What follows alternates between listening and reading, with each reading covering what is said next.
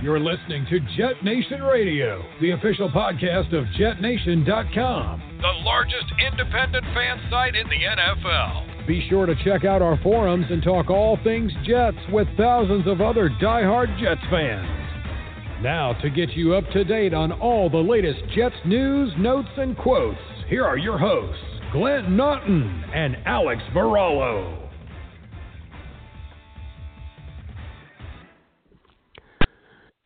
Good evening, Jets fans. I am Glenn Naughton. This is Jet Nation Radio. Thank you so much for tuning in. As usual, I am joined by my co-host, Alex Varallo. And unfortunately, there's not really much to talk about. Nothing happened this week, Jets-related, as Alex and I were just talking about. Alex, how are we going to get through this show with basically no news to discuss?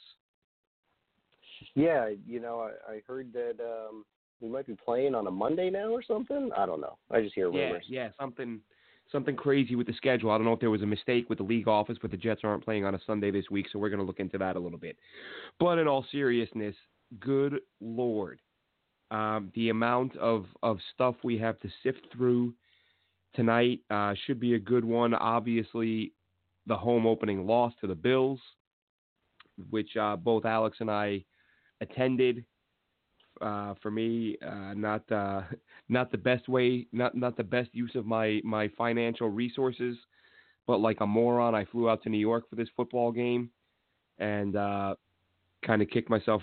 We'll just leave it at that. Kicked myself all the way back to England for coming out there for that. Not the greatest showing, but 17-16 loss to the Bills after being up 16-0. Quincy Enunwa now out for the year. We learned that the day after the Jets traded for Demaryius Thomas. Adam Gase taking some heat for the way he handled his press conference, his teleconference with reporters the day after the game. I think Alex and I both have similar opinions on that. We may differ in some instances. We'll get into that. We'll talk about who stood out, who didn't, why, what did we see anything that worried us for the long term? Was there anything promising for the long term or the short term? But before we get into that, Alex, we right off the bat we've got a caller calling in, so let's go right to the phones. Caller calling in from a 601 area code. Caller, what do you got for us? What's going on, guys? How are you? Good. How we doing? Good. No, so I just wanted to call in and definitely say I was there on Sunday and it was brutal. It was just, from the minute I got there until the end, it was just tough being there. The crowd was, not all there, but I can. All right, so that connection wasn't the greatest. I have no idea what that guy was saying. I couldn't. Sorry about that. If you get a better connection, please call back in because it sounded like you had a lot of feedback in the background. Yeah, give us a call back. That was pretty jumbled. I didn't get a single word. So feel free to give us another shot. But Alex, how you doing, buddy? I kind of ranted there for the first couple minutes. What are you up to, and how you feeling after that game? Well, excuse me. Like most, I don't know if anybody else lost their voice screaming like a maniac last Sunday. I'm definitely one of those individuals. My diehard fanhood knows no bounds, but apparently my throat does. So I've been recovering physically, mentally, spiritually with this team. It's just a tough one to swallow. A lot of hype going into this week one. We've had a very interesting off season, a lot of speculation, a lot of projections, and now we're hit with a little bit of a harsh reality that maybe this team has got a lot more work to do moving forward before they can start playing more competitive games. So a little frustrated. Not going to sit here and say that I wasn't ruling out the fact that they could lose this game due to many reasons at the offensive line, the quarterback position, and some other things. So, yeah, we're just like everyone else. We took our lump, and we got to move forward. And hopefully, down the line, we start seeing a better product with this team and finishing out games strong. Well, that's, and as we've discussed before, that was an issue with this team under Todd Bowles. blowing big leads, and this one was right up there. This was pretty similar to the Tennessee game, really, in terms of score and allowing the team to get back into it. And of course, there were some, as is always going to be the case, when you blow a big lead, there were some pretty significant mistakes that were made along the way. But before we get into the game, Alex, let's discuss this the wide receiver situation now. Quincy Enunwa, of course, ruled out for the season with a neck injury. Demaryius Thomas acquired from the New England Patriots in exchange for a 2021 sixth-round draft choice. Your thoughts on Quincy and your thoughts on the Demaryius Thomas addition? Well, if you saw my tweet yesterday, I kind of, not verbatim, but I said I feel like we're making deals with the devil here, working with the Patriots. But then I thought about it. Why would you go ahead and you would do a move like this unless if there isn't something else going on that we're not aware of? And I tweeted yesterday that this is an interesting move, and I wonder if there's an injury that we are unaware of that happened from Sunday. And lo and behold, unfortunately, Quincy Enunwa once again seemed to have reactivated that injury in his neck. Maybe it's something different, but I kind of feel it's related. And, we've lost him for the entire year. And this is one of the key factors that we said that we've done a lot of good things this offseason, but if this team is unable to stay healthy and, we're always looking at things on paper and everything looks good on paper, but this is a brutal game. And unfortunately, Quincy Enunwa is just one of the unlucky players that we have on this team that consistently finds himself dealing with some sort of ailment. And, I just hope that, this is a sport, this is a game. I hope that this doesn't affect Quincy long-term with his life, because when you're talking about injuries in general and you're talking about the neck injury, it's a contact sport. This is something that could be very dangerous for him moving forward. So very, very alarming and unfortunate. I hope he gets better soon. But, as they say, on to the next one or next man up, and looks like the next man up is going to be Demaryius Thomas, someone that is apparently familiar with Adam Gase's system dating back to his days in Denver. And I believe that Gase had said today in his interview, or press conference rather, that he would be playing on Monday. So I'm very curious to see what kind of offensive game plan is going to be schemed up now or altered so that he understands what his role is when he's on the field. Because clearly we know he does not have enough chemistry with this team on what they've been working on. So a lot of work, a lot of interesting things moving forward in this particular scenario with the wide receivers. Yeah, Thomas was actually a guy that I had mentioned in an article I wrote about a week ago, maybe 9-10 days ago, in looking at players the Jets could potentially target, and I wrote it literally for however many hours Demaryius Thomas was off the Patriots roster. They did let him go at one point and just added him back a few hours later. So I liked the idea of bringing him in as a sort of fourth receiver, of course, when Quincy was still healthy. And, the Patriots scooped him back up, of course, made the deal yesterday. I'm sure, as many of you heard, the first trade between teams first player-for-player trade between these teams since, I believe, the 60s. There was, of course, the trade that sent Belichick to the Patriots many years ago. Boy, that one turned out great, huh? But listen, I said a few weeks ago that I loved this roster. I thought it was better than many people gave it credit for, but I believe I said the biggest issue was going to be whether or not they could stay healthy, and that would be the only thing really that could slow this team down. I think I said stay healthy, and is Adam Gase the real deal? And that brings me to the next topic, Alex, about the game this Sunday. That was one of my biggest takeaways.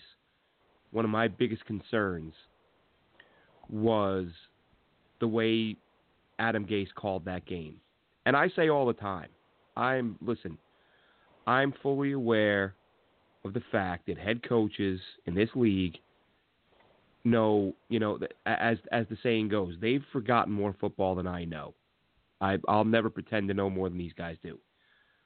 However, I think there are times when coaches, and you have to ask yourself this, is Adam Gase overthinking this? Is Adam Gase getting a little bit too cute and not kind of doing some of the basic things? One thing that drives me nuts, Alex, and I'm sure it does with you too, is when you see a coach run a team in a way where you don't play to your team's strengths, where you don't play to your players' strengths.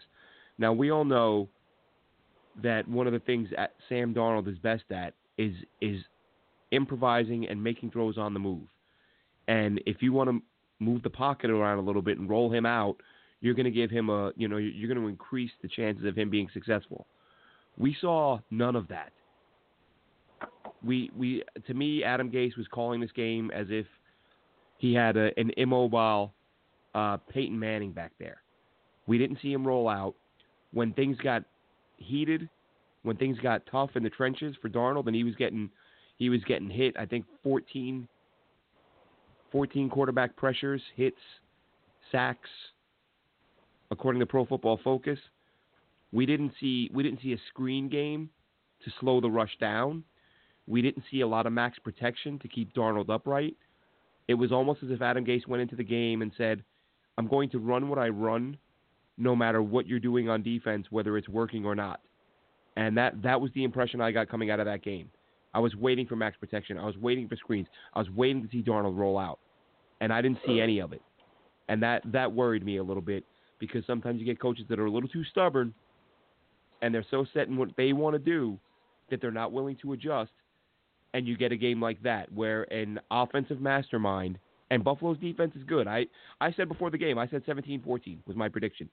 I thought it would be a low-scoring game. I didn't think that the Jets' offense would be that inept, where the defense scored half their points for them. What were your thoughts on Adam Gase coming out? Yeah, it's interesting because from what we've been told or our experiences, with this team and any NFL team, to say that, is that the scripted plays are supposed to be your most effective going into the beginning of the game. Those are the plays that you feel that you can take advantage of the defense on. And to be quite honest with you, it was a little jarring to see 3 and out right off the bat off the scripted plays. That's definitely very concerning. Looks like we were having a really, really hard time, running the ball up the middle, and we had a little bit more success running on the outside, which may lead to some of those questionable calls in the second half where we had third and short situations and we're throwing the ball rather than trusting Le'Veon Bell, number 26, in my mind, who looked pretty damn good for a player that hasn't played in I don't know how many days, over 600 days or something I saw like that. And another thing, not being able to capitalize on the turnovers, that was just remarkable. I think we only got 6 points out of the 4 turnovers that we had in the first half. And these are things that you have to take advantage of in this league. And everywhere you hear, if you win the turnover battle, how many times have we heard you normally are going to win the game? If you keep this team, shut out for the first half or for 3 quarters, you're probably going to win the game. There's so many, cliche phrases that you could throw out, and the Jets didn't win this game. So, did you, Alex, not to cut you off, but did you happen to see that stat on when the last time that happened? The last time a team lost a game when they were +3 or better and had a 16-0 lead? When was it? It was the famous Dennis Green, they were who we thought they were, we let them off the hook game. Oh. Yeah. Wow. That's the last time that happened. That's a while ago. Yeah, sorry, I didn't mean to jump in there, but I thought, in case you didn't hear this, I'm going to want to share this little nugget of information. And, that's what just really got me is that, number one, I'm sure we're going to cover this too, Number 88 was non-existent. Number 81 was non-existent. And these are the players, these are foundation players in my mind. They're going to help this team. And we talked all summer long and during training camp about how the Jets are going to be able to use this dual backfield with Montgomery and Bell. Yep. Who are you going to cover and how are they going to handle this? Did not see any of that whatsoever, which is completely mind-boggling to me. And, I understand that maybe they saw something when they were doing their, their preparation, that it would be better to, let's focus all our effort toward Jamison Crowder and make them adjust to him. And it didn't really seem like they were phased at all, even though Crowder seemed to get open all day long. It didn't really seem to do too much. I mean, have you ever heard of a player get 14 catches in a game and not go for over 100 yards? Isn't that the most bizarre thing you've ever heard? So, well, I think I saw a stat that's the first time it's ever happened. There you go. So, I'm just very, very, curious, because I thought we were moving away from a vanilla offense, an offensive coordinator that kind of tucked his tail and was afraid to unleash Sam Darnold. Now, we get that because last year he was a rookie quarterback, and he made a lot of mistakes, and you were to expect that. So you wanted to protect him from himself on trying to make an athletic play or force a throw because he feels his arm's strong enough when he's thrown into bad coverage. So I get last year's, dialing it down a little bit. But from everything that we've seen, again, preseason, take it for what it is, the Jets' offense looks quite effective in those, first quarters of those preseason games. They move the ball right down the field. They spread the ball out around a lot, and they ended a lot of those first initial drives with scores. So we're kind of, I guess, assuming or expecting the same thing to happen, and to see so many just drives end without any points, just very, very concerning. Maybe it's a collective aspect. One of the things we talked about, the offensive line not being able to play together and work together and gel. Perhaps that's a big factor in it, and maybe we won't see better football for another 2 weeks or 3 weeks, and when certain players get their football shape and things like that. But very concerning to see how the offensive game plan and the scripted plays, worked itself out, because it was definitely not effective whatsoever. Yeah, there was so much about it, as you mentioned, the lack of involvement for Ty Montgomery, Quincy Enunwa. Now, who knows at what point the neck injury acted up during the game, if he even should have been in there for as long as he was. But just a lot of very bizarre outcomes, or just again, the way everything unfolded.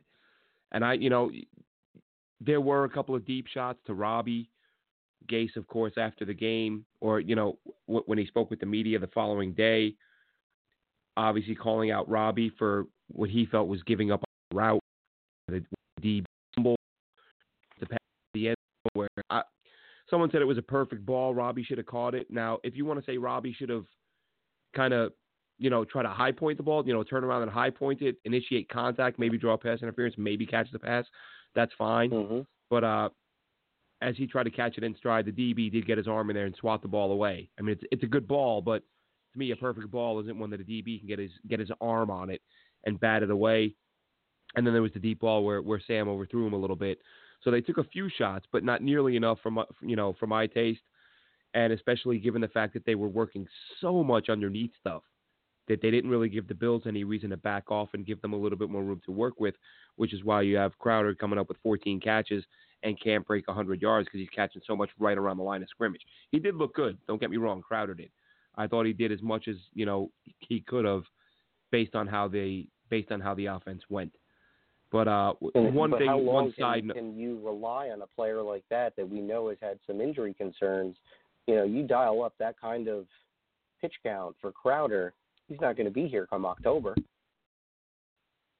Yeah, that's that's a lot of passes, especially for a guy like you said. But it just doesn't make sense. They have by bringing in Ty Montgomery, you have enough guys that you can spread the ball around a little bit. But it just didn't happen. It didn't happen enough, obviously. But just wanted to sidetrack real quick, Alex. Not to go on too long, but I meant to start the show off with of course, remembering 9/11, this being the 18-year anniversary. As we all say, none of us will ever forget where we were that day, that moment, and the first responders, who did, the most heroic thing any human being could do, and responded to those buildings. And as we know, so many didn't make it out. But real quick, Alex, what are your thoughts of that? What are your memories of that day? Yeah, that was an alarming day for me and my family. By the graces of God, fortunately, my dad had his appointment in the World Trade Center rescheduled to the 12th. Thank God for that, because that was very, very concerning for me and my family that day when that had occurred. And, we dodged one there. So that'll always be a very, very dramatic day. And that one hit home a little bit because my dad was scheduled to be in that building on the 11th. And, like you said, for all the people that, went in there with as courageous as they were to go help people, knowing that there was a chance that they weren't going to come back out, we will never forget those people. And for the people that are still suffering today with those ailments, I'm glad to see that we're starting to do the right thing for some of those people. And, this is just something that will unfortunately be forever in our minds and in our hearts. Yeah, and I'll tell you what, one last thing on that for me, and I'm only saying this because I only became aware of this a few years ago, and I put it out there on Facebook many years ago, and the number of friends who responded and said, oh my God, how have I never seen that before? That's unbelievable. There's an incredible video, documentary, if you will. I don't think it's probably 15, 20 minutes long. If you go on YouTube and put in 9/11 boat rescue or water rescue, something along those lines, there was some unbelievable work done that day by civilians who heard the call to try to evacuate civilians off Manhattan Island, and they just came pouring in boats and just loading people up and driving them across the water. And like I said, I watched that, and it was so emotional, and it was such an incredible story. I thought, how is it? I probably saw it 4 years ago, so I'm thinking, how is it 14 years after the fact? And as a New Yorker, I'd never seen this video. So check that out if you get a chance. Some incredible work by civilians and first responders, just stepping up and lending a hand where it was needed. But that's, again, thanks to all those who responded and did, so many incredible things on that day. 18 years, it's unbelievable. It really is. But getting back to the football side of the house, Alex. So Demaryius Thomas, as we said, some familiarity with Adam Gase from their time together in Denver. He's a guy who obviously will be nowhere near what he was then. So did the Jets go out and add another receiver? Obviously you're not going to get a big name guy at this point. They worked out a bunch of receivers the other day. Obviously didn't bring any of those guys in. But one player they did bring in today, just in the last couple hours, for those of you who haven't heard about it, and Alex and I were talking about this off the air before we kicked off, defensive end / outside linebacker Jordan Willis, who played at Kansas State, was drafted by the Cincinnati Bengals 2 years ago, 2017, third-round pick, who played pretty well as a rookie. And then last year really just fell off a cliff. This, of course, according to PFF. I haven't had the chance to see. I mean, they've literally, this news just came over in the last hour or two, if not half hour. So the Jets had Jordan Willis, but I vaguely remembered him from college, and Alex did too, as we were starting to talk about him and look back at his numbers back in college, where he had 20 sacks over his final 2 seasons, 30-some at Kansas State, 30-some tackles for loss, and he, 6'4", 275, and ran a 4.53. So this is a big guy with good speed who was very productive in college and had himself a nice rookie year, or so it seems. And then last year just kind of fell off the face of the earth in terms of production. But what are your thoughts on this move, Alex? I mean, obviously, Jets fan. I even joked about it on Twitter. I said, "Oh, finally, the Jets are making the defensive line a priority." We joke about it because there's so much, so much has been poured into that position over the years, but they need an edge rusher, and this is a guy who was a round 3 pick 2 years ago. What are your thoughts? Yeah, so this is an interesting scenario here because if you paid attention at the outside linebacker play this weekend, we only had 1 sack. We did dial up, and we had some hurries and some hits and some pressures, but Jordan Jenkins was the fortunate one to end up with a strip sack. And if you took notice to some of the other outside linebackers like Bronson Kafusi, who has pretty much, in my mind, always been a defensive tackle or defensive end, was actually playing stand-up outside linebacker and kind of giving you that edge appeal. So a lot of bull rushing, not a lot of, reactionary secondary moves. A lot of these guys that have really become good pass rushers, you have to have a lot of tools, coming out of your shed. If one thing doesn't work, you immediately have to go to another and into another. And not seeing a lot of that outside of what Jordan Jenkins had done. So clearly the Jets are looking for somebody to match, hopefully, the skill set of Jordan Jenkins. I was kind of hoping that Terrell Basham would be the guy that emerged. It didn't really seem like he did too much either. But I would probably put, Jordan somewhere around the same talent level as a Terrell Basham. Probably more of an outside linebacker than a defensive end, but you never know. This is, at this point, we're doing the old let's throw enough things on the wall and see what sticks. And if this guy does, then it could actually work out well for this defense because we do know we do have quite a void opposite of Jordan Jenkins. And that's the thing, when you're in this position where you're this desperate for help at that spot, you're going to bring in everybody you can. And like you said, you just kind of see what sticks. And outside of Quincy Enunwa, we talked about his injury, but another name that popped up on the injury report with a groin, the guy who left the game, and obviously for those who watched, the game was really got out of hand once C.J. Mosley left the game. That was something that was sort of, as someone said earlier, when you go from Avery Williamson and C.J. Mosley to Blake Cashman and Neville Hewitt, it's quite a drop-off. Although Neville Hewitt played himself a pretty nice game. I was really happy to see him play well. He's a guy, that I've liked for a little while now. But what were your thoughts on Mosley's performance? Because, I think everybody was thrilled with how he was playing before he went out. And, what happens if you're the Jets, if he's going to be out now? Do you go more with a 4-3 if you're Greg Williams? We asked that question when Avery Williamson went down. If you lose Williamson and Mosley, do you start leaning toward a 4-3 defense?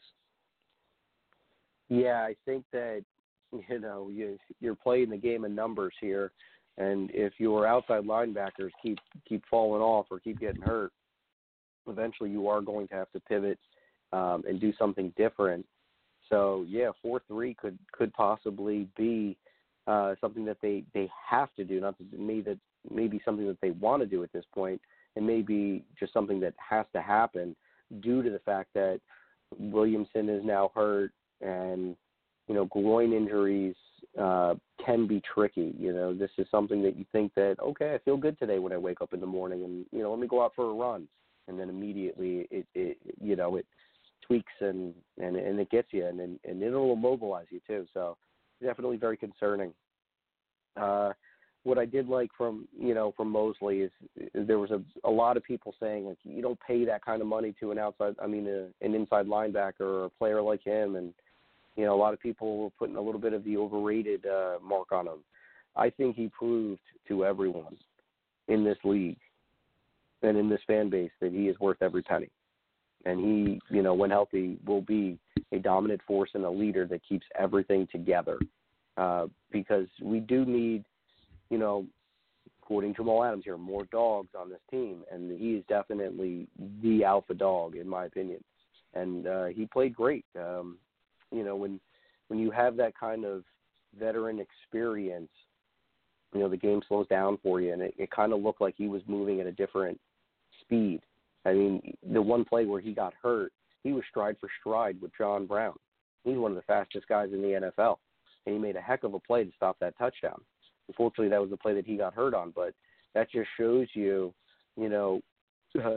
what people may write or what people may say about his abilities, and then what he can actually do when he's on the field. And it was great to see that one of our big ticket acquisitions looks like a good one. Yeah, I mean, he definitely played a heck of a game, and not sure we can count on a pick six every week, but if he can just just continue to be that presence in the middle of the defense where he kind of became clear that he was the guy keeping it all together. And once he went out, things went downhill in a hurry. And on the offensive side, and here's one thing that worried me a little bit. And for anyone who saw, I did a brief article on Jet Nation earlier today because I always laugh. A lot of us do. Every single year, especially the first Monday of the year, is the worst. It's like the biggest. It's overreaction Monday. Like I literally see, guys who have had guys who are in the prime of their careers, having great careers, and they have a bad opener, and all of a sudden it's, I never liked that dude anyway. He sucks. He's overrated. Everybody loses their mind after the first week of the season. It doesn't always get better from that point on, but it always seems like week one is Jesus. You're almost better off not reading the paper or the internet or the message boards or whatever, because people just lose it. I see people ripping Sam Darnold, after one game in year two. However, there were some overreactions to what happened this week that may not, you can kind of understand where Jets fans are coming from this one. Now, I know you said in your game notes to me, Alex, that I went over earlier, the hard time the O-line had, poor communication, which they acknowledged themselves. There were some pass rushers that came in untouched. Now, my biggest concern there is Ryan Khalil, and I fully understand that this is a guy who's, he was retired a few weeks ago and, coming back and they're working him back in. He hasn't really had any action. So, of course, it could just be knocking the rust off, obviously. However, he also turned 34 this offseason. And we don't know, no one would deny that Ryan Khalil, up until last year, had lost a step. However, he was a former All-Pro. So if an All-Pro loses a step, he can still play at a high level. But if he loses another step, can he still play at a high level? It certainly didn't look like it in the opener, but you got to give the guy the benefit of the doubt as a former All-Pro who is just, it could be rust. He might need 2 or 3 weeks to get ready. But what happens if it turns out that the guy you brought in for $8-9 million isn't any better than the guy that was already playing the position when camp opened up in Jonathan Harrison? So an interesting number. Khalil, again, this is PFF, but Khalil gave up 4 pressures to Darnold the other day, to the Bills for Darnold the other day. Last year in his 8 starts, Jonathan Harrison didn't give up 4 pressures once. So a little bit worrying. Basically, it's his age. The rust, I expect. But has he lost another step going into year 2? We're not going to know for a little while. But what are your thoughts overall on the difficulty with the offensive line communicating? And as you said, too many times we saw rushers get through untouched. Yeah, and Sam Darnold also has to take a little bit of accountability, even though everyone, it's a team sport. I get it, but if you're doing your assessment and you're looking, at the front, the tackle box, and you're doing the matchup game and you're counting, and you see that you got 6 or 7 guys in the box and you only have 5 blockers in front of you, that's troubling.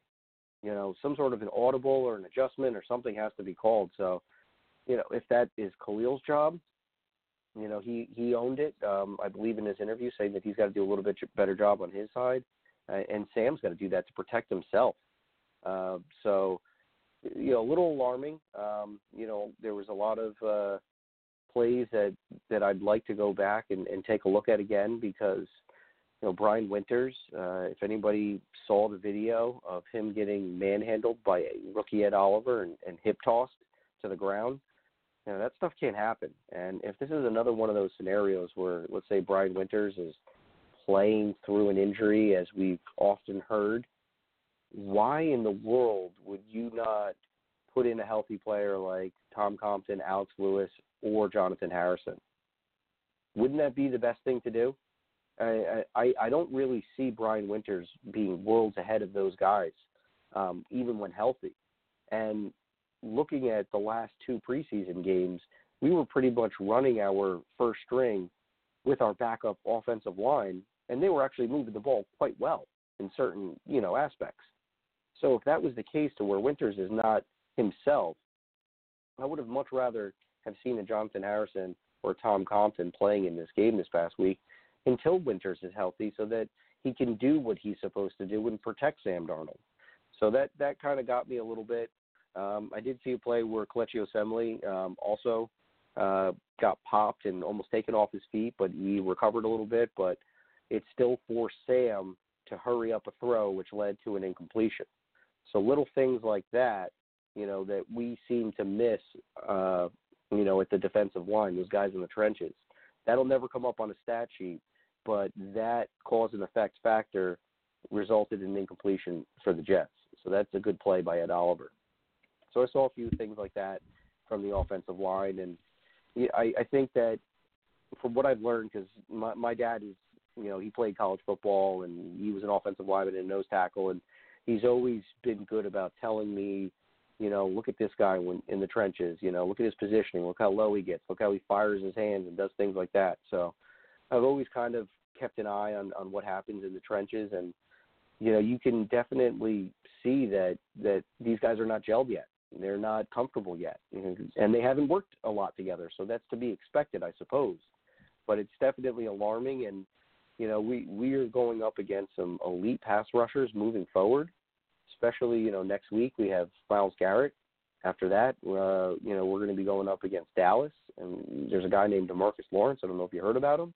And then moving down the line, we're going against the Eagles, and they've got some great pass rushers too. So this team, or this offensive line, is going to have to figure out a way to keep number 14 upright.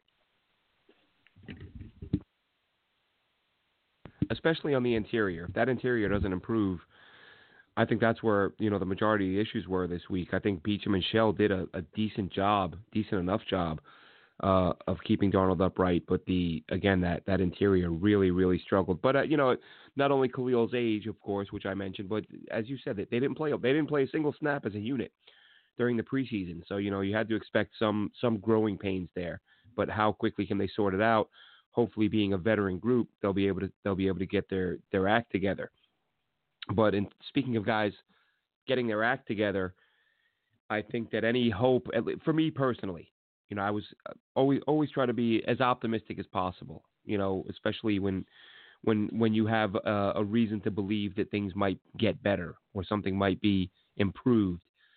And we talked extensively, not just you and I, but every reporter out there, every newspaper article I saw mentioned it, every fan I talked to, whether it's on message boards, on Twitter, on here, the feeling was maybe Greg Williams will rejuvenate Tremaine Johnson and get him back to playing the way he did a couple of years ago with the Rams.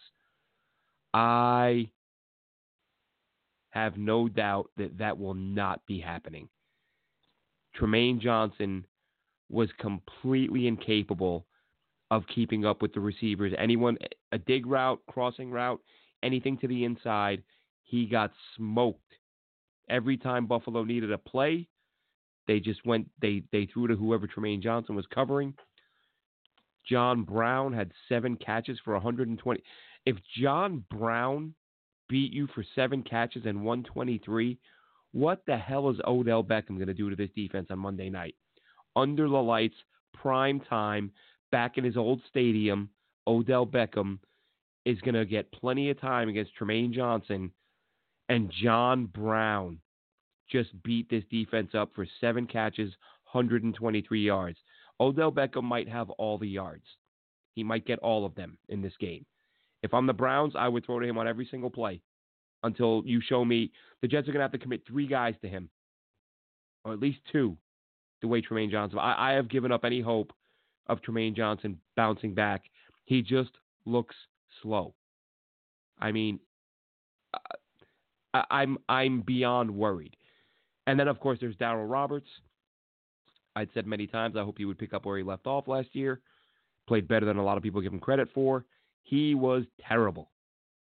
Probably his worst game I've ever seen him play. Penalty that took away an interception. Gave up a big touchdown down the sideline. Tried to interfere with the receiver. Couldn't even do that.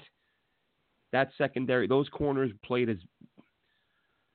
It was painful to watch. He tried to get the passing interference so that the ball would stop right then there, and he still couldn't do it.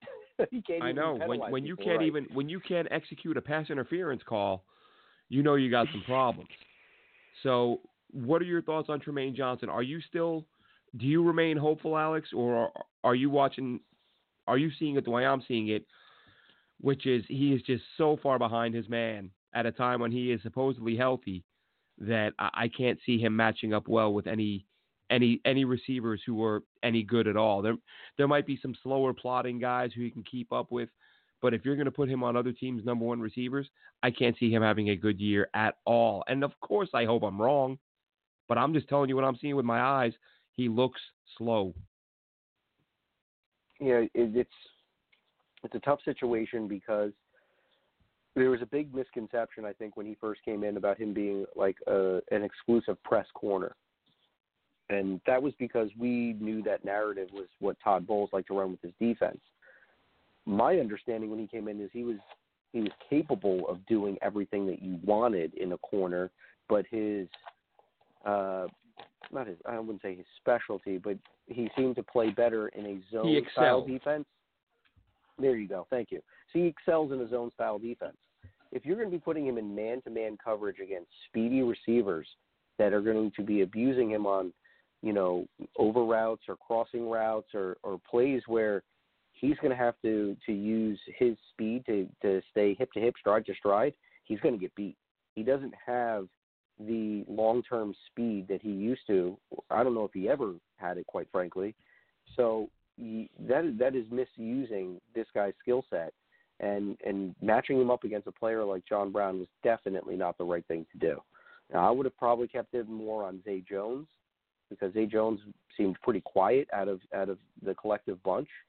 So that's where I would have left him on the matchup and try to put your fastest guy, or at least try a bump and run coverage where you're hanging a safety over the top to stop the deep ball. Now, I hate to just zero in on one player like that, but that may be something that Greg Williams might have to focus on doing moving forward to when we're going up against these elite number 1 wide receivers, which will start next Monday night. So he's definitely got to figure out a way to protect these guys and not leave them alone, on an island for too long, because if you're not able to dial up a pass rush and get to the quarterback to force him to make bad throws and he's got all the time to sit all day long, forget about it. We're going to be looking at the back of 22 and 27's jersey all season long. Yeah, and I mean, how many resources can you commit to one guy? I mean, you can say it's Odell, but when you're playing good teams nowadays have 2 or 3, pretty good receivers or targets anyway. You're going to leave a tight end man-to-man. You're going to leave a number 2 receiver or a number 3 receiver who basically allow them to create mismatches by having to, say, put your top corner and a safety on them. I mean, it happens, but if it happens consistently, you're eventually going to get burned. But we're going to go to the phones right now. We have Zachary calling in. He's on hold. Zachary, what do you got for us, buddy? What's going on, guys? How are you? Good. How you doing? Good. So, just wanted to talk about, obviously how the Jets played this Sunday. It was, very, very bad. I thought that Sam Darnold was way off his game. Obviously, the receivers are to blame also. Well, let's not to say, it wasn't him also. Obviously, the news came out today that he was ill. And, I think there's a slight chance he was ill come Sunday. But it's amazing how all this news comes out Wednesday, and they wait a couple of days to tell the media like I can tell Quincy Enunwa was not 100% when he was playing. You understand? Like I was there, in the 300s, and it was just depressing when you would see the Jets go down the field and they weren't able to score or be productive.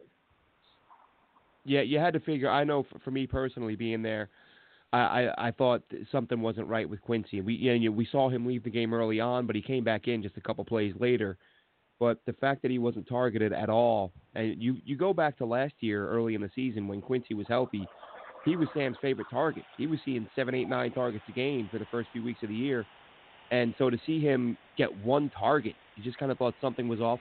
And you raised a good point, Zach. Listen, we all want Sam Darnold to be the guy, but that doesn't mean we can't call it out, when he doesn't play well. He wasn't terrible. He moved the ball, right, and, it was a lot of dink and dunk, but he did have some shots. He did have some opportunity. There was one play in particular that I was screaming at my buddies at the game late in the game when it was at 3rd and 1, I think, and he dropped back the pass. It was the incompletion to Robbie where some people thought there was a pass interference, but Sam Darnold had a ton of open field in front of him to his left. If he would have just tucked and ran, he would have easily had the first down, if not more, because the DB had his back to Darnold covering the receiver to the left while Robbie went deep down the sideline. He had a lot of room to take off there, and I think I heard a couple people say it after the game. So, his decision-making wasn't perfect. He made his fair share of errors. But as I said earlier, Adam Gase didn't seem to do him any favors by not really leaving him some max protection and utilizing Le'Veon Bell a little bit more. Right, 100%. I agree. I definitely think that's part of it. But you have to understand that everybody on the team is accountable. This is a team effort sport. It's not just, we're going to have, Lesdale run the ball. That's all fine. But why don't you use Ty Montgomery? That's why you bring a guy in. You bring a guy with experience. He's versatile. Line him up at the line.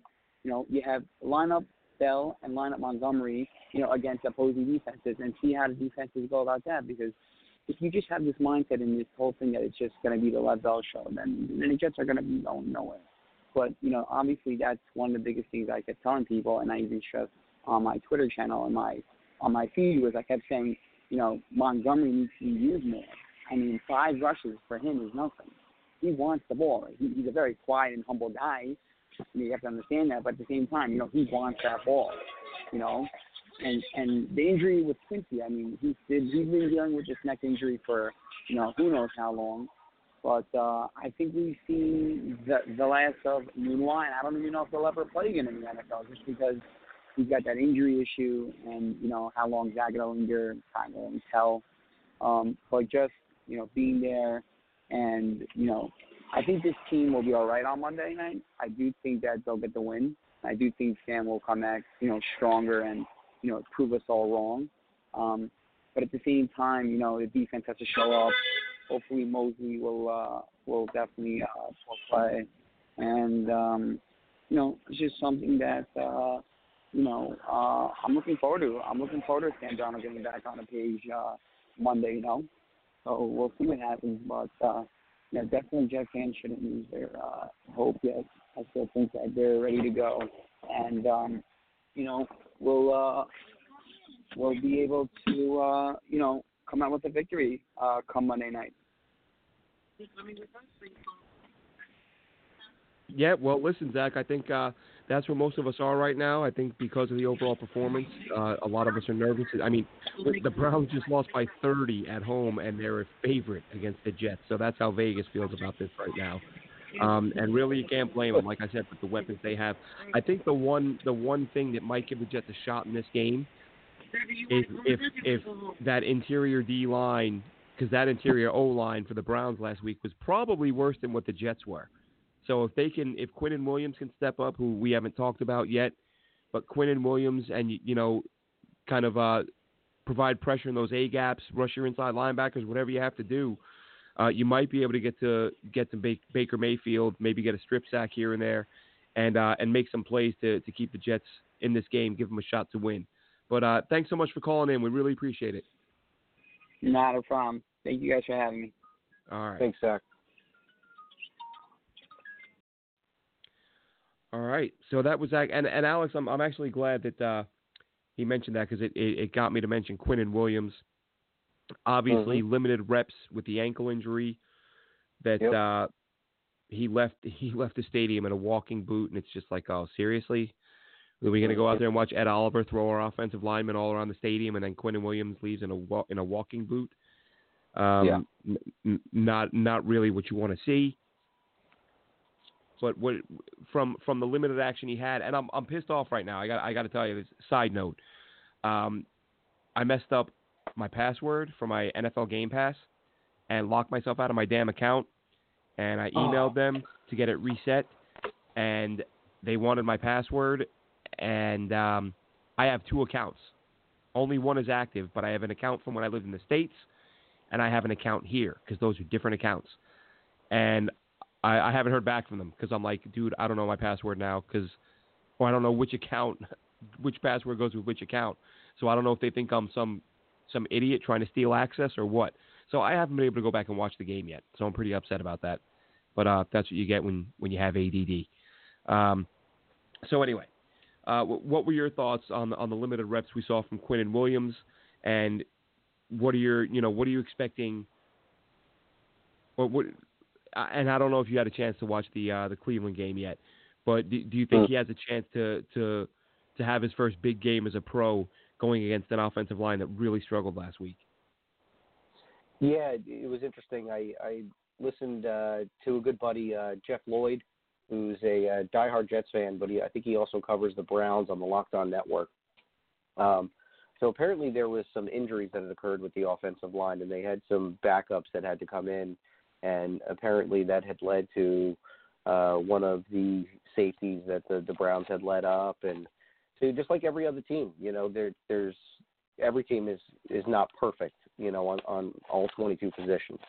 So, they've got some issues, we've got some problems, and that's what it's going to, really come down to is, will we have a little bit of an advantage having Greg Williams in our pocket, knowing exactly how this team operates and going up against Baker Mayfield every day in practice.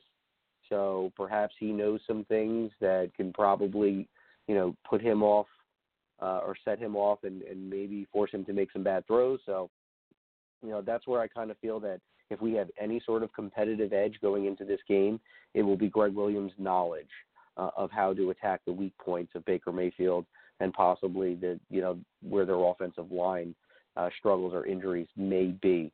I know the injury reports haven't come out yet, so we'll have to see, where we line up and where they line up.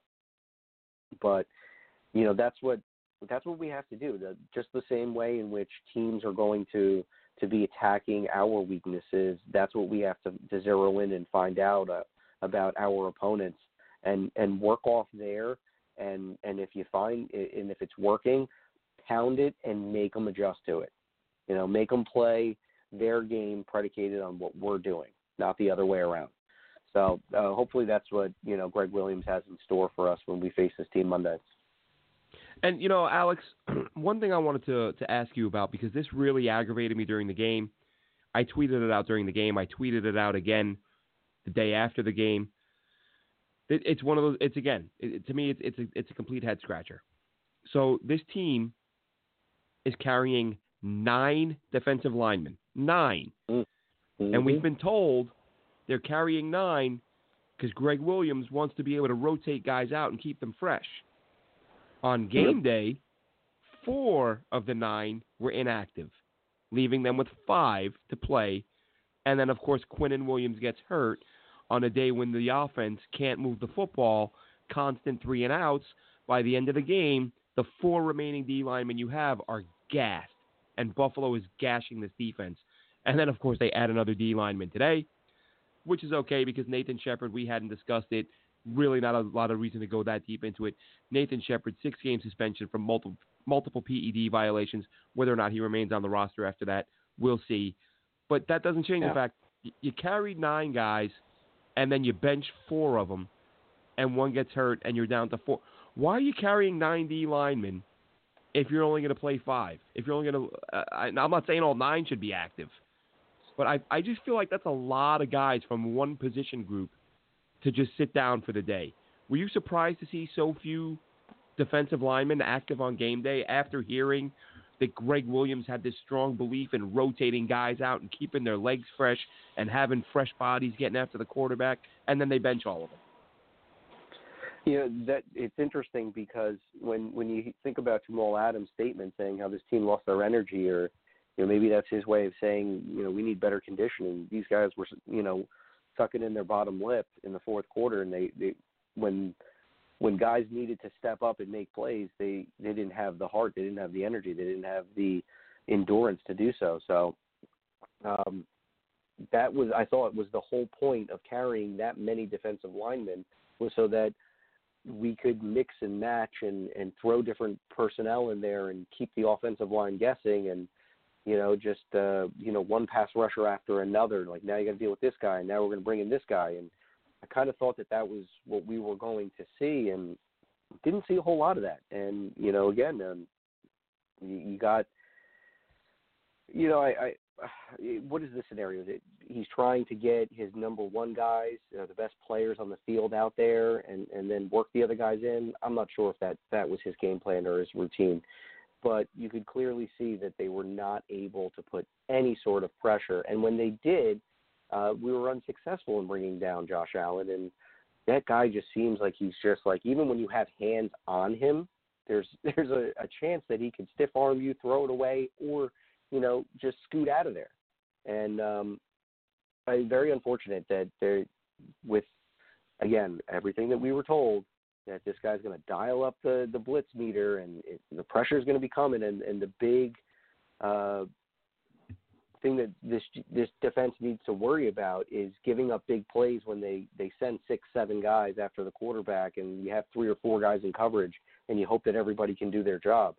Didn't really see too much of that, and very interesting to see the active individuals and the people that they didn't put in there. Nate Shepard is a little bit more understandable now that we know what's going on with his situation. But at the same time, when you lose a player like Quinnen Williams, and the next man up is who? Where was Phillips? Kyle Phillips? Where's our other big body guys that we want to get thrown into the mix? So it seemed like we were lacking a little bit once Quinnen Williams came out of the rotation. And it really was, like I said, I couldn't figure out why they did what they did. We'll see what happens now, as we go over the next few days and weeks, how many of these D linemen actually hang around. But the biggest story that we haven't touched on, I wanted to save this one because I can't remember, Alex. And by the way, Alex, we've been doing the show together now for several months. It was nice to meet you in person at the tailgate. Absolutely. And I cannot recall if I said this to you or not at the tailgate, but I know that I spoke with at least 4 people talking about the game, asking, what do you think about this? What do you think about that? And every person I spoke to, I said, I'm worried about the kicker.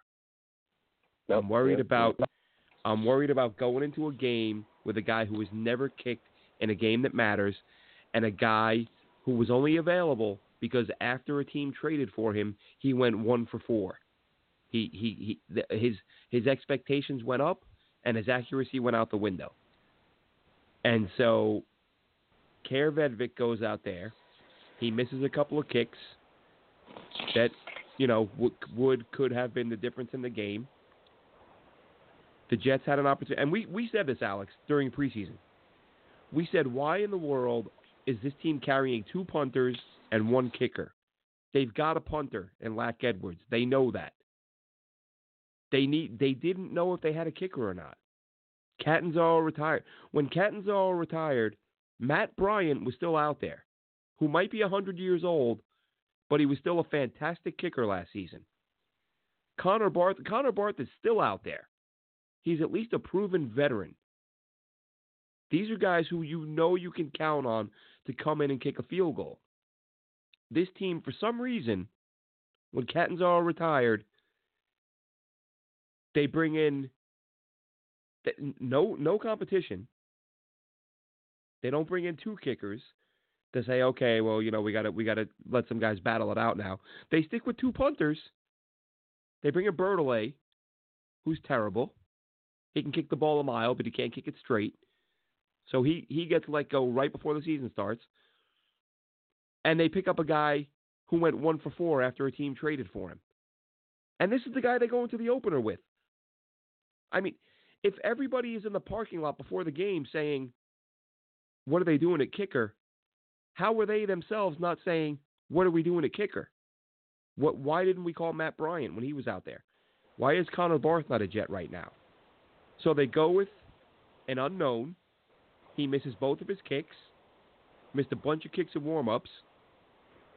He was money at halftime. When he came out after the half, I think he went 5 for 5. It's fantastic. And now he's gone. The Jets are 0-1. They could be 1-0 if the kicker wasn't a disaster. And they go out, and now they sign a guy who's 2 for 3 lifetime in Sam Ficken, 2 for 3 in his NFL career, and he hit 72% of his kicks in college. Not mind-blowing numbers, mind you. And still, I don't want to. Everyone's talking about how we had an All-Pro kicker last year and we let him go. I don't want to hear about that. I'm not paying a guy at any position like he's the best at his position coming off of one good year. That good teams don't do that. And I'm not spending $5.5, $6 million on a kicker when, especially, maybe it's just because we've been spoiled in that sense. If you think about it, Alex, every year it seems like the Jets bring in a kicker off the scrap heap, and he's fine. Catanzaro a couple years ago, he was fine. After Nick Folk left, every guy they brought in was good. They get him at the last minute, sign him off the scrap heap, no problems, because there's always a guy out there. And I'm not going to get mad at any GM who doesn't pay top dollar for a guy who has one good season. What if he reverts to being a 72% field goal kicker like he was when he got cut previously? And now you have a $5.5 million cap hit when you have to cut a kicker and bring another guy in. I don't mind that. But the way they've handled this kicker situation is mind-boggling to me. No competition. 2 punters all throughout camp. 2 punters. No, but 1 kicker. 1 bad kicker all throughout camp. And then they signed a complete unknown before the season.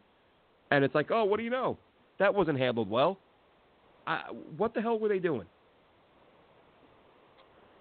Yeah, this is just kind of, I guess when we were going through our training camp, there was such a focus about the offensive line, the signing of Khalil kind of, I guess, deterred our eyes away from that situation. The injury to Tremaine Johnson, and then we were looking at the cornerbacks and experimenting with all different sorts of bodies throughout the preseason. And lo and behold, every practice in which that I attended, they had kickers making misses, like really, really easy 35-yard kicks, just pushing them left. This was a problem all throughout August. And I understand that we're not allowed to say anything bad about the great Joe Douglas for everything that he's done. Sorry, that time's over. It's the regular season. We have to start analyzing everything that this team does moving forward with the microscope. It is a major oversight by this front office not having this kicking situation figured out. They knew that they had a problem with Catanzaro, and then he gifted you the opportunity of retiring and giving you the chance to bring people in and to bring in competition and figure it out. And the weirdest thing is we brought in an extra punter into camp. I didn't know we had a problem punting. Yes, I know that there was some rookie things with Lachlan Edwards where he would kick a 60-yarder and then he'd shank one. Haven't really seen so much inconsistency from Lachlan Edwards the last 2 years in my eyes. Now, I'm sure he's gotten better every year. He was excellent that. last year.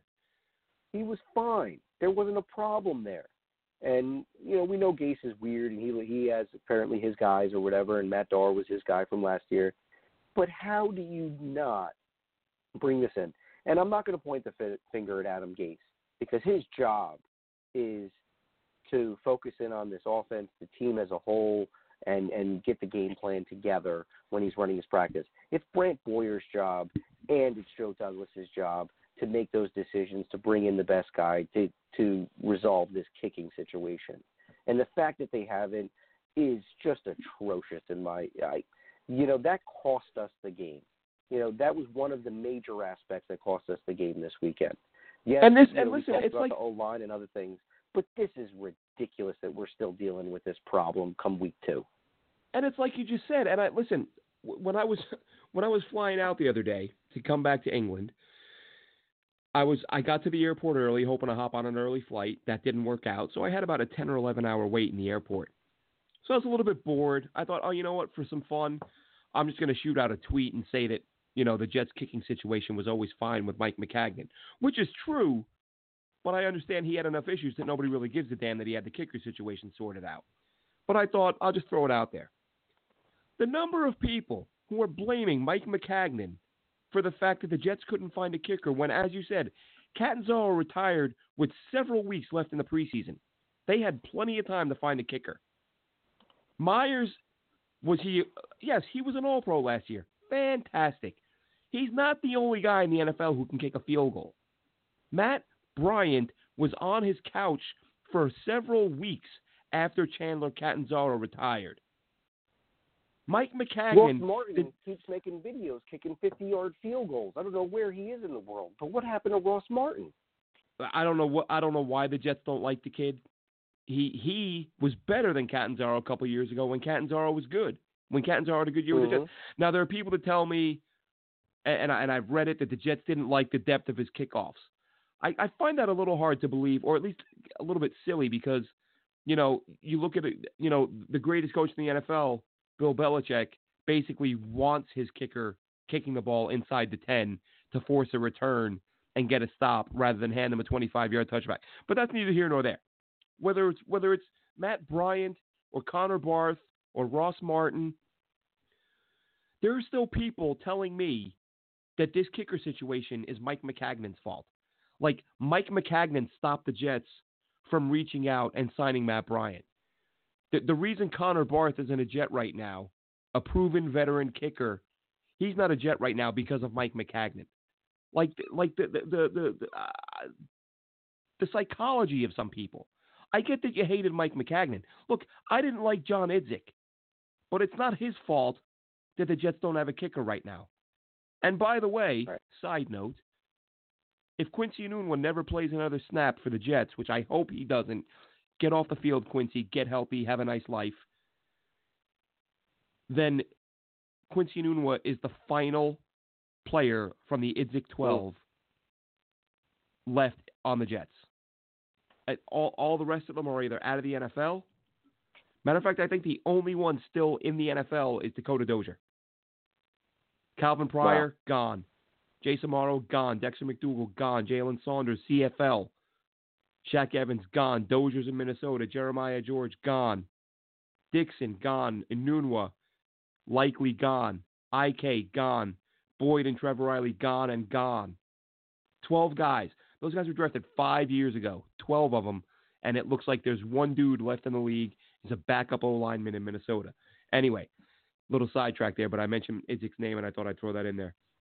But how in the world is anyone in their right mind going to tell me that the issue here with the kicker is on Mike Maccagnan? Like, at what point is it Joe Douglas's job to find the kicker? I'm not talking about a shutdown corner. I'm not talking about an elite edge rusher. Those guys aren't sitting at home on the couch waiting to be signed. Those ships have sailed. Yeah, proven veteran kickers, there are some out there. So I don't get it. We're going to go to the phones real quick. We have another caller. Coming in from a 404 area code. What do you got, caller? Yeah, man. I hear everything y'all saying about the kicker. I don't think anybody who kind of is paying attention will disagree. Good commentary. My thing is Gase, man. I don't know how y'all feel about this, so, it is what it is, but I feel like not enough is being said about that dude, man. The fact that he was close to Peyton Manning at one point does not make him an offensive genius. Like this whole narrative that we've created about this dude. Show me where he's had this explosive offense, because all I've ever seen is dink and dunk stuff. He may regress the young QB, with his idea of what offense is. You get the slot receiver catching, damn near a record amount of receptions for under 100 yards. Like, you're not pushing the ball down the field. The defense plays so well, man. So many, forced turnovers, flipping field position, everything that you needed to secure a win. But the fact that you won't take a risk on offense makes it to where that was still a game. It should have been a blowout. Le'Veon still looks good and way better than, all of these people who are talking negatively about him during offseason expected. But honestly, man, I don't trust this dude with Darnold, man. I don't know how y'all feel about this, man. And I know some people are going to say this is an overreaction from 1 week. No, I'm saying this is who that guy is. Gase is dink and dunk, scared to do anything. And honestly, I think the quicker they get him out of there, the better, man. I do not like Adam Gase. So I just wanted to state that, man. But besides that, the personnel moves and some of the players that the Jets have look really good. As you said with Enunwa, hopefully that dude, ends his football career just for his own life. There's no reason to risk everything like he has. And, yes, that contract is ridiculous. I know you're not supposed to talk about that when you talk about the health, but, those two things go together. But no matter what, man, this Gase guy, man, he is not getting enough scrutiny. And then that the conference call where he's basically throwing people under the bus, shadily and not even owning it and throwing people under the bus like what he was doing. I just don't rock with this dude, man. But anyway, that's all I wanted to say. No. Listen, Alex, you go ahead and jump in first with your take on that, and then I'll respond. I think we agree with some of this stuff, but I don't know if we're 100% across the board. What are your thoughts on this? Well, yeah, thank you for coming in, and I totally see your point. Gase is not everyone's cup of tea. He's got a little bit of a different approach when it comes to the media, and he seems to be one of those guys that just does not bite his tongue at any point in time.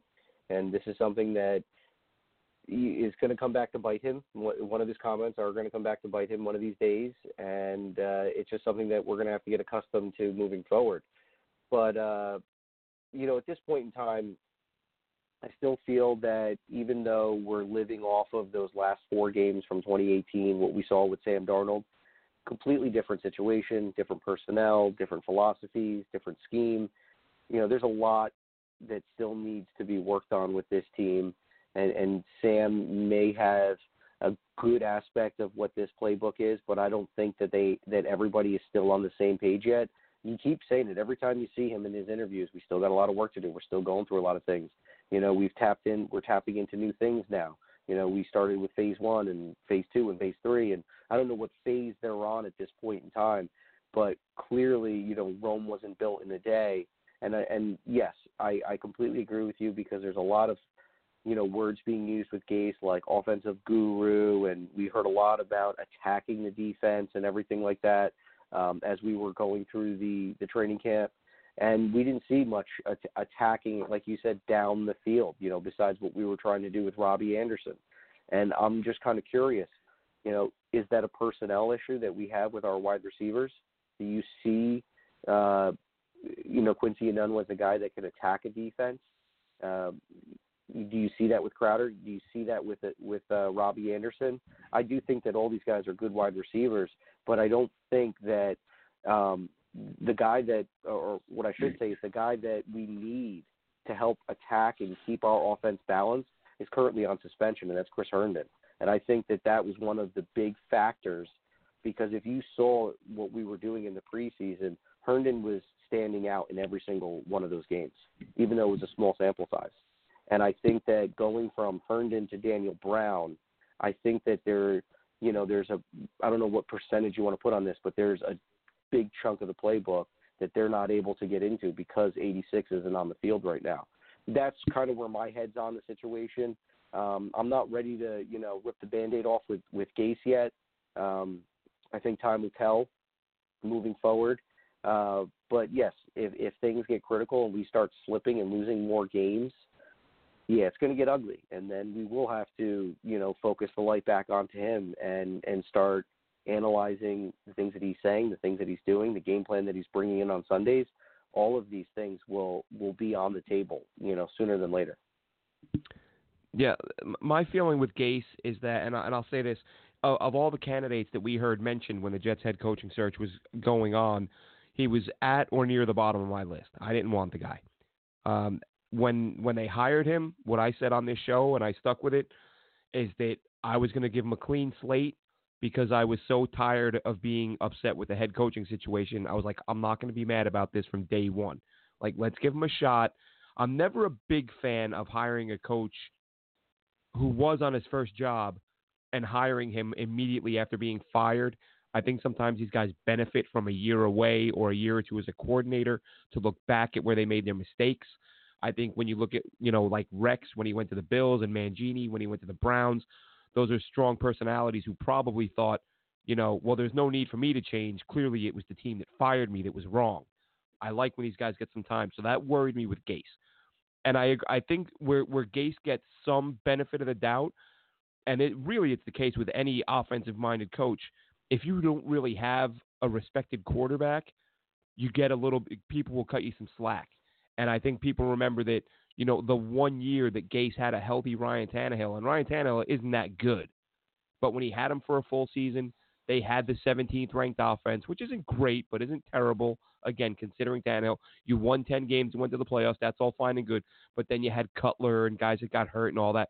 But I don't love Gase. I think he absolutely, over the next couple weeks, again, in giving the benefit of the doubt, not that you don't have to take shots down the field, but I believe him, or there is some validity to him saying, listen, this is a damn good set. Buffalo has arguably the top secondary in the NFL.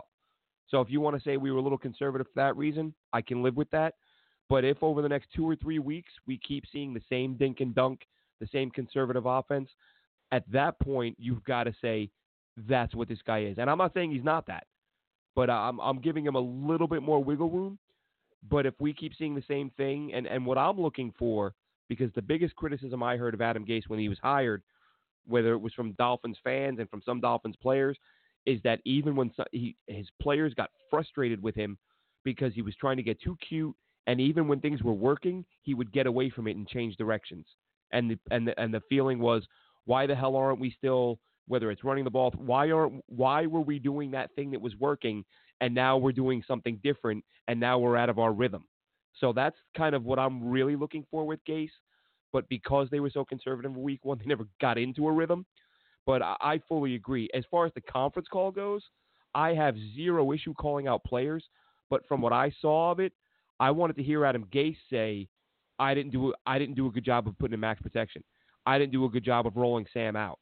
He called out a bunch of players, not by name, but by description. But I didn't hear a lot of the many things he did wrong. So that bothered me a little bit. I don't mind if you call out your players. But if you didn't roll out Sam, and that's his strength, and you didn't max protect Sam, which was needed, then I'm a little curious why that wasn't addressed, at least from what I saw. If there's a bit of the transcript I didn't see, then I apologize. But from what I saw, that didn't happen. Those are my thoughts on the Gase hire and how much wiggle room I'm willing to give. But if we don't see a change in game plan, in the coming weeks, where take some shots down the field a little bit more and change some things up, as you mentioned, get Ty Montgomery involved, and let this offense be as versatile as it can be. Yeah. Well, thanks for the balanced view on this, man. You guys aren't overreacting. But like I said, we'll see, man. Average depth of target, air yards, and everything else will tell the story on this dude and who he actually is. But I just want to say one thing, and I'll end there. That presser, there's something called juice, and this goes for NFL, NBA, MLB, whatever you want to name it. If you don't have a certain stature or a certain amount of juice within a sport, calling out players publicly using the media is something that is not in your bag. I don't care how much of a tough guy you think you are or how much you think you're setting the tone for accountability. It's going to turn into backbiting. It's going to turn into guys not wanting to play for you, and it's going to go badly for you. There's a certain amount of respect and longevity you need to be able to pull that off. Bill could do it if he wants to. Pop can do it if he wants to. But Adam, he's got to calm down, man. That ain't it. I'm telling you. But yeah, that's a good point in saying that then he needs to calm it down, because I think you can get away with it a little bit, but if it becomes a regular thing, your players are going to start looking at you like, dude, what's your resume? What have you done, in your profession that allows you to go out and tell the world that I'm not doing my job? It gives them an out. It's an easy excuse, because then at that point the player can take the mentality of, oh, who is this dude to be calling me out? And then the lesson is not taken in, because why? That person became defensive. They're taking it as, this guy is taking shots at me, and who is he? What has he done? Big bad Magic Johnson, to quote the great Donald Sterling. But you get into that type of thing, man, and it's just not healthy, man. So we'll see, man. But you need more juice to call guys out. That's all I'm saying. All right. Thanks a lot for calling in. We appreciate it. Take. Thanks so much for calling in. Yep. Have a good one. You too now. So, yeah, that's Alex. That was something I was going to bring up, was the Gase thing. Accountability. And, yeah, exactly. And like I said, if you're going to call guys out, I don't really have an issue with that. But it's the lack of calling himself out, basically. Why isn't Adam Gase saying that what he did wasn't acceptable? Again, and the weird thing is, though, he has a rep for being that guy. We had, after the hire, Manish was on and Dennis Waszak was on, and I said my biggest concern with Adam Gase, as I watched what he did in Miami, and I went and watched some of his pressers, I said the way he conducts himself, he gets childish. Like he's like a kid who doesn't want to give up his toy when he gets pressed after a loss. And now he said himself today during his presser that, yeah, sometimes talking to you guys after a loss, it's a lot harder than a win. You can say whatever you want after a win because nobody cares because you won. But after a loss, sometimes it's hard for me. And it's like, well, if that's been the case for several years and you're a grown-up and you understand that, like at what point do you start – and again, I'm not saying in terms of calling guys out. I just mean demeanor, the way you interact with other people.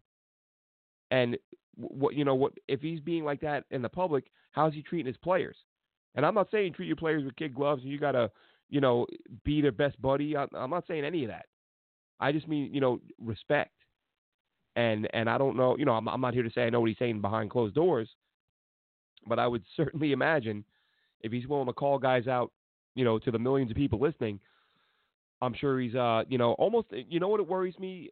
It makes me think of, for those, I was a little closer to it living in Philly at the time, but that's why those Eagle teams under Chip Kelly fell apart. The players were like, look, man, like you don't have to be my best friend, but Jesus, like show me some respect as a human being. And you can't, this isn't the old days where guys were like, working jobs in the off season to try to survive and they had to put up with anything you threw at them. There were stories from players in Philly. Chip Kelly, have you run the ball 35 times for him and then pass you in the hall the next day and not even look at you. And I'm not saying that's what's going on with Adam Gase, but that's what I think back to when I wonder about some of the things we've heard about Adam Gase, how he rubs some players the wrong way. And if he's going to come out and rip guys, I'm fine with that. But you better be calling yourself out too. And I get someone told me, well, he did say, I give him credit for the Avery Williamson thing. A lot of coaches wouldn't have done what he did. Absolutely. Following that injury. He basically came out and said, yeah, man, that was my screw up. Totally on me. That's great. And someone told me that he did say that Darnold saved him from a bad play call or something like that. That's fine. But I just mean the overall game plan. He needs to come out and address that. And I don't need to keep repeating it, but the way it was drawn up made me wonder, are you a guy who's saying this is my offense and I'm running it no matter what, even if it's ignoring the quarterback's strengths? That worries me because you do see that with these guys sometimes. Oh yeah.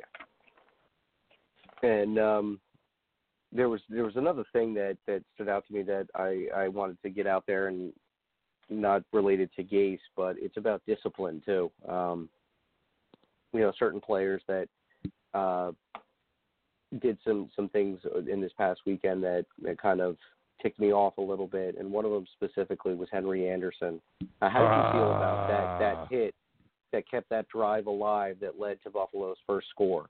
I mean that really. Yes, Marcus May I said on Twitter that was the play that cost them the game, and someone got pissed off at me. But dude, that drive was over. Yeah, it was over. That was it. It was done. And then he played the whistle. I get that. Did you not hear the whistle? I'm not sure, but you got to be smarter than that. And little things like that can come back to bite you. And that led to 3 points, and we lost by 1. So there's a lot of factors. Like I said, I think that if you want to do a synopsis on this team, a lot of people, it's easy to go out and attack Gase because, like you said, a lot of people were just like you, Glenn, that wanted McCarthy or Monken or whomever your guy was, and Gase was the guy, and that wasn't everybody's first choice. And now when we're in situations like this where when you lose, he's going to be the first one that you want to point the fingers to. But, at the end of the day, yes, his game plan did seem a little obscure to us. But then again, if Darnold's hitting his throws and hitting his players in stride and guys are catching the football and offensive linemen are doing their assignments, well, we might have had a different outcome, right? And then you can't say that Gase had a bad game plan. But because we lost, we can. So, there's I think there was a lot of factors that cumulative, where the Jets, you could almost say they beat themselves more than the Bills, beat us in that second half because they played 3 quarters of great football. And then one player comes out and a couple of, bad penalties, and next thing you know, half this stadium is ready to burn the place down. Yeah, look, the fans were not happy, and rightfully so. And the Henry Anderson thing was just beyond stupid. And I'm a big Henry Anderson fan. But you can't be doing that. I mean, the ball was out nearly 2 steps. He took almost 2 full steps and then puts his helmet in the guy's chest. I mean, it's you can't put a finger on the quarterback nowadays if the ball left his hand a millisecond ago. To take a step and a half, 2 steps, and hit him with your helmet, it's inexcusable, absolutely inexcusable. But what I want to do now, Alex, I was thinking about it earlier. It's probably this is the first show we've done, in season, regular season. And one thing that I've done in the past, and whether it was just me or Joe and myself, and we'll do it now. And I'll start off because I didn't give you a heads up on this. Give you a second to collect your thoughts. We do our studs and duds. Studs and duds. All right. Yep. Are you ready for that, Alex? Are you prepared? Oh yeah, let's go. All right, great. I was going to see if I should go all 3 and then you go 3. So you lead us off then. Who's your counting down from 3 to 1? Who's your number 3 stud and who's your number 3 dud? Well, let's just do duds first. Your number 3 dud. Okay, my number 3 dud. I'm going to have to go ahead and give this one to Brian Winters. I will not and I cannot get that play out of my head where Oliver threw him off his feet. Please stop showing videos of you pulling trailer tractors because clearly that is doing nothing for your base. So spare us those hardcore videos and start working on your technique and stay on your darn feet. All right. I'm not going with Winters. I'm in that vicinity, though. That same general area. Ryan Khalil, for me, as I said, gave up 4 pressures. I get that he's rusty and all that, but listen, the guy still played. He still did what he did. That doesn't get him a free pass. So Ryan Khalil is my number 3 dud. Who's your number 2? Number 2, I'm going to go with the former kicker, Kair, Vedvik, or whatever you are. Whatever, you don't matter. You're gone because you're no good. So that would be my number 2 dud is our former kicker. Would have been nice if you had hit 1 or 2 of those, but you didn't. So see you later. All right, and my number 2 is Tremaine Johnson. Just spent way too much time chasing guys around the field. trailing 2-3 steps behind as they were just racking up the yards and making big plays against him every time they needed one. And your top dud, Alex? I'm going to have to go with Darryl Roberts. It really, really ticked me off after seeing Marcus May play maybe one of the best games that he's played in his career. Got a phenomenal rating from PFF. He was all over the field.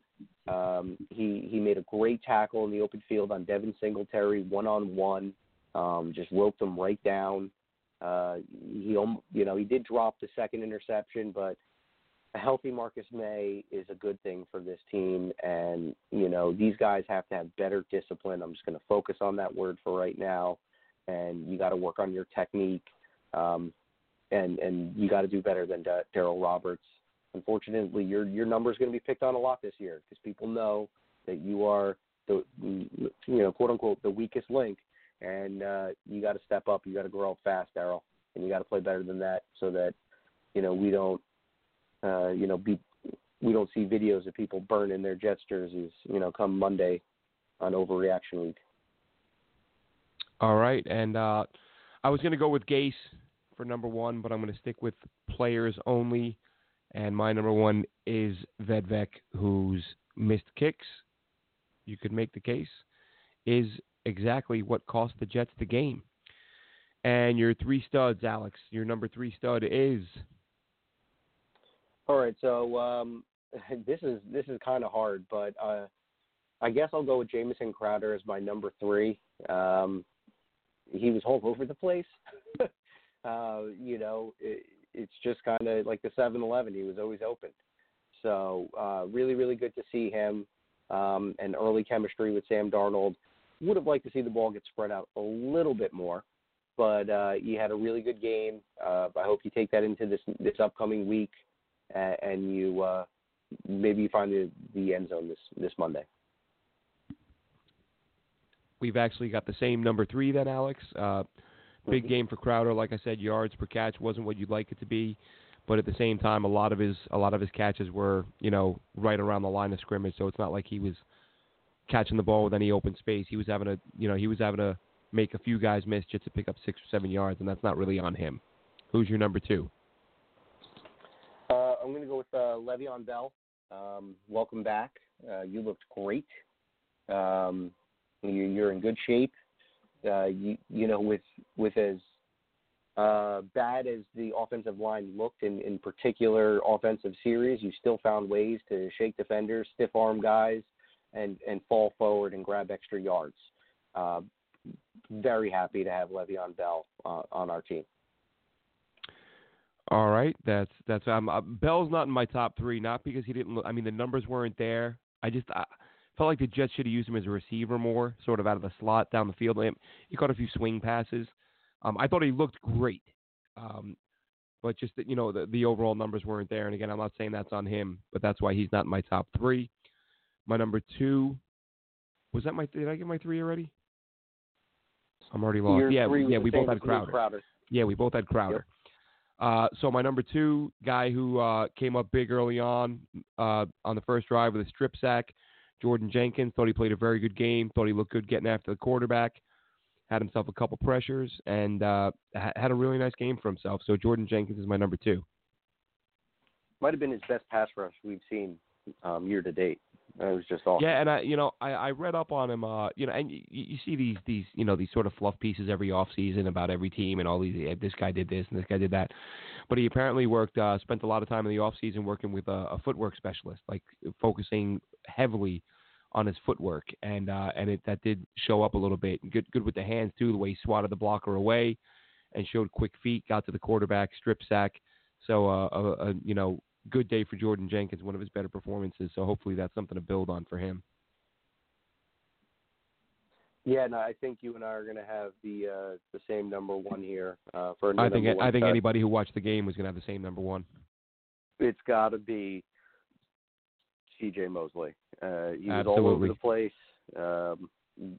Just doing the defensive assignments, making plays. He just. Thank God we have some better talent on that defense to pair up with Jamal Adams, and I think we got him at the right time too. and hopefully CJ will get through this groin issue and be able to not miss a game this year. So way to go, CJ. Let's build on it, and hopefully you have even a better game if that's possible on Monday. Yeah, they say they're expecting him to be a go on Monday night, so that's huge because you gotta have him in there the way he played. Can't remember. I meant to mention I can't remember if he was in on that safety or not. I know Jenkins was in on it. I forget who else. Jenkins and was it Poole? I was going to say Jamal, but it was Poole and Jenkins. If you notice, when you get access back to your NFL Game Pass, Jamal Adams comes in and blitzes and just attacks, just literally just sacrifices his body into that offensive line. And I would say he was the catalyst that created that opening that made, if the running back was looking for the A-gap, he had to adjust, and he ran right into Poole and Jordan Jenkins for that safety. So way to go, Adams. Got to love that guy. I was actually talk about him at all, but obviously he's awesome. Yeah, I was row one behind that end zone, so I had a great view of that play. Of course, it was the Jets' first score came on the interception return by Mosley. Excuse me. And that safety was the second score. And the reason why that safety was the second score, the reason why that was their second score of the day is because I put 10 pounds on a safety being the Jets' first score of the day at 45-1 odds. So God forbid I win a little bit of money, get a little bit of reimbursement for my plane ticket and hotel and all that jazz. I was so pissed off. I was like, they seriously got a safety today on their second score of the day. Cost me 450 pounds. Anyway, story of my life. Jets find a way to blow a 16-point lead, season opener. Next week, it is on to Cleveland. What are your thoughts? What's your score prediction, Alex, before we cut out of here for the evening? Okay. I had a really, really hard time with this one here because of our kicking situation. I can't mathematically calculate this into like a 21-17 score or 24-21 because I think our kicker issues will continue. That just seems to be the theme this year. But my prediction is that the Jets squeak this one out 22-21. And it's going to be a tough one. And these guys are going to have to play their tails off in order to stop some of the playmakers that they have on the offensive side. But hopefully we can do it. Yeah, for me, I think I don't think there's any way in hell the Jets win this football game. I think the secondary is going to get absolutely smoked by Jarvis Landry and Odell Beckham. And don't forget, of course, David Njoku, who is didn't do as much last year Very as I talented. expected. Yeah, did have a touchdown last week. But unless the Jets can magically generate a fierce pass rush, I don't see them being in this game for more than a quarter, if that. And I am predicting a loss. If they do win, I will predict a loss every week for the rest of the season. But I'm going to say, for this one, I'm going to say 35-13 Cleveland. I think it's a blowout. I think that Sam Darnold, if, him being under the weather and not being able to practice, makes me think it's going to be that much more difficult for him. And I think you're going against a Browns defense that is just that has the potential. I actually would like to watch that game if I could ever get access to my Game Pass again. I don't know how the hell that team gave up that many points because, between Sheldon Richardson, Myles Garrett, Olivier Vernon, they have some good players on that front seven. So how they gave up all the points they did is beyond me. I look forward to watching it. But even still, that being the case, Sam Darnold is sick. Tremaine Johnson is slow. We don't know what we're getting with Darryl Roberts. I'm saying Cleveland wins in a blowout. Unfortunately, flew out for last week, and being over here, it will be a wonderful 2 a.m. kickoff, and I will hate myself again at the end of the game for staying up that late. Alex, anything else to add before we call it a night? Please, for the love of all God, Mr. Gase, can we see a little bit more of Ty Montgomery going into this next week? You gave him 5 touches. How about 10 this week? I'll compromise with you. So a little bit more Montgomery, please. Let's get aggressive and open up this playbook. Let's not play timid because, you can't play scared in this league.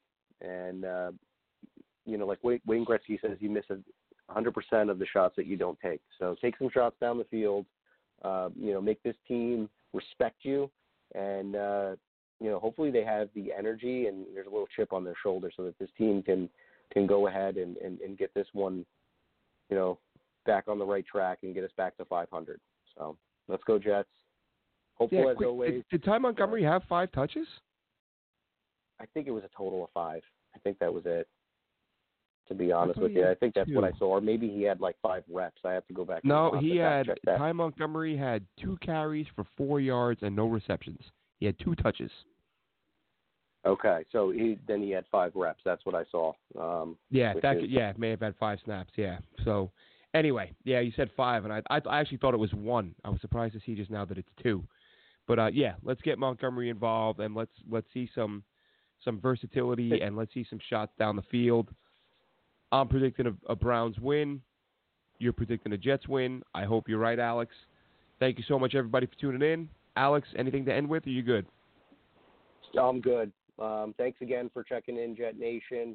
Thanks for following us and everything that you guys do. We love it. Go to the forum, sign up.